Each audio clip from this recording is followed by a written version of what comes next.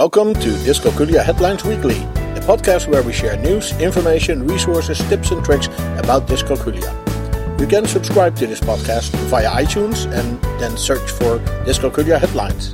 You can also find us on the web at dyscalculiaheadlines.com and then click on the podcast page. Do you get this? More on Cuisenaire rods, multisensory center, you can do it, and fast finger counting. This is our podcast for week 48 of 2019, and we welcome Dr. Schroeder, the founder of Dyscalculia Services, to help us review the links of this week. Welcome, Dr. Schroeder. Well, I'm happy to be back. Yes, absolutely. And we have wonderful links for our show this week. And the first one says, do you get this? And there is a nice graphic that sort of moves. Unfortunately, our listeners cannot see this. We yes, you upgrade this to a video podcast. You really need to click on the link, then you can see it yourself. It's nicely colored in. They really did a good job there to make that graphic. It's a good example of area multiplication using fractions. And they put it in an interactive model, so they show in a visual way how 3/6 times 5/10 is actually the same as 5/6 times 3/10. And this is complete magic for students with dyscalculia, even for many regular students. Right. However, to present it in this way may help them to get the concept right. But you first need to help them to make clear that what do you do if you multiply a fifth with a 10th, then you get a 60th of the whole. So also you need to stress what is the one, what is the whole first. Then go to what is 3/6 and on one side and 5/10 on the other side, and then make your area multiplication. Obviously, if the students understand that if you multiply a 6 by a 10 and you make 16 smaller pieces of your whole, then you are already on your way. And after that, they may understand that 3 times 5 is the same as 5 times 3. So, yes, it is absolutely mathematically correct. But would I say that you need to do this with all your dyscalculic students?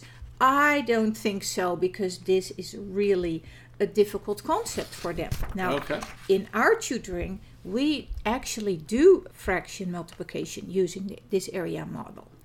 And the students lay out their halves and 3/6 and 5/10 and with an area model on the side with the length, and then they fill it up with fraction pieces. And obviously, we start with super easy fractions, like what's a half times a half, and you can work that out and make the area look like a quarter, and that actually helps. And then you go further on to a little bit larger, and you can actually turn it around like you have turnaround fractions. 3 times 4 is 4 times 3. But to do it this way as an explanation of the rule that you can do area multiplication with fractions, I think it's a little bit of a bridge too far for our dyscalculic students. Okay. I like the visual, but fair enough. Well, let's move on to the next link. We've talked a lot about Cuisenaire rods, and people love it and people hate it. And here is more on Cuisenaire rods, and it's a little video. Let's see if we can listen in for a little bit here. Not hearing any sound here.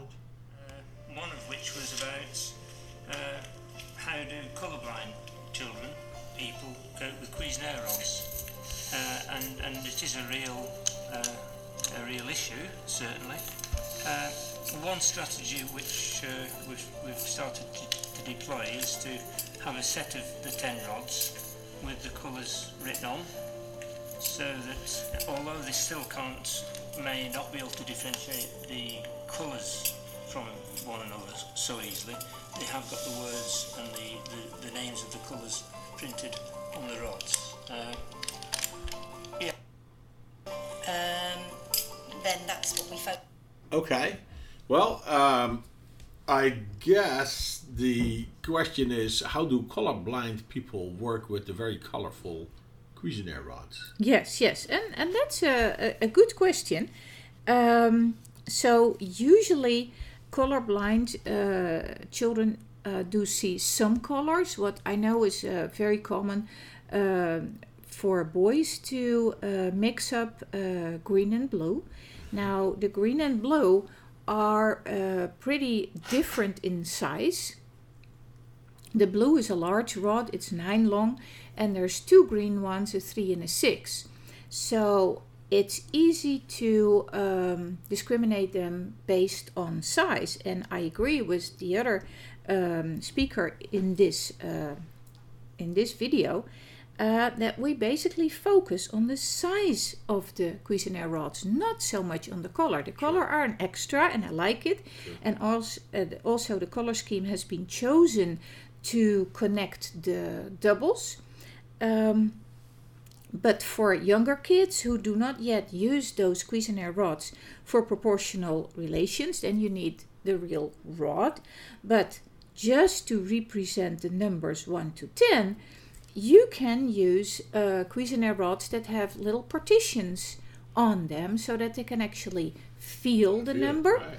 Or you can go to the stern blocks. It's made of wood also, and just a little bit larger, and very easy to feel the partitions on those blocks. They're all proportional from 1 to 10, just like the Cuisenaire rods.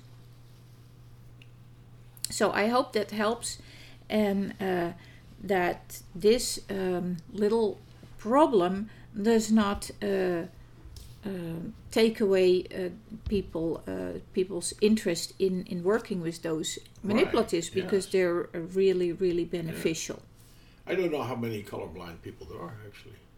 It's only a few percent. It's a little bit more boys than girls. Okay, well, let's talk about a multi-sensory center. So in New Zealand, the very forward there, they have built a multi-sensory center that caters to a whole host of neurodiverse situations. How about that? Yes, actually, I agree. We know that New Zealand is really working on the forefront when it comes to innovative education projects. And this is another quite ambitious project. Now, they really try to cater to a large number of learning disabilities, and they provide therapies using art for one thing. They have a lot of multisensory equipment. They focus on motor development and movement, as well as play-centered learning. So all those good things, even meditation, using a lot of colors and art. Okay. And this center is in Kapiti, Wellington. It's called the Kapiti Neurotherapy Center, and they will serve children and teenagers and even adults with anxiety, depression, epilepsy, Asperger's, all the autism spectrum things, dyslexia, dysgraphia, dyscalculia, dyspraxia, sensory disorder, you name it. It's really amazing. They focus on what an individual student needs and try to cater for that and further the learning in a way that student can take it in. So this is amazing. You need to see the picture to get a feel for the environment this very special center is providing. It's truly a first of its kind, and they have their open day coming up in January. Corinne Allen is the founder, and she promotes a non-medication approach for those learning disabilities. And I'm really not aware of anything like this in the United States, but I would love our listeners to fill me in if they know of one. And it seems a great initiative. I'm really curious to find out more specifically what they will intend to do with the students, also with the dyscalculia, and how their results will be. But I'm confident they will do a great job. We're talking to Dr. Schroeder, the founder of Dyscalculia Services, and we're looking at the links provided in our website, dyscalculiaheadlines.com. So now we move on to the next link, and that says, you can do it. What is that all about? So yes, you can do it. That's on the Legit website. And the Nike slogan is just do it. And no, we don't get any money from them, but this is great. It's about a remarkable man who got this doctorate despite having no less than 5 learning disabilities. We have deep respect for his endurance, tenacity. It's incredible. It's really amazing. So he was even bullied in the process. It is horrible. And now wrote a book about his experiences. Very worthwhile story to read. The book is called A Class Called Special by Dr. Isaiah L. White. Mm-hmm. Yeah, he is super resilient, and he even sat a math test 12 times, didn't give up, so absolutely fabulous. Absolutely. Some company should hire that guy immediately. Oh, yeah. For that.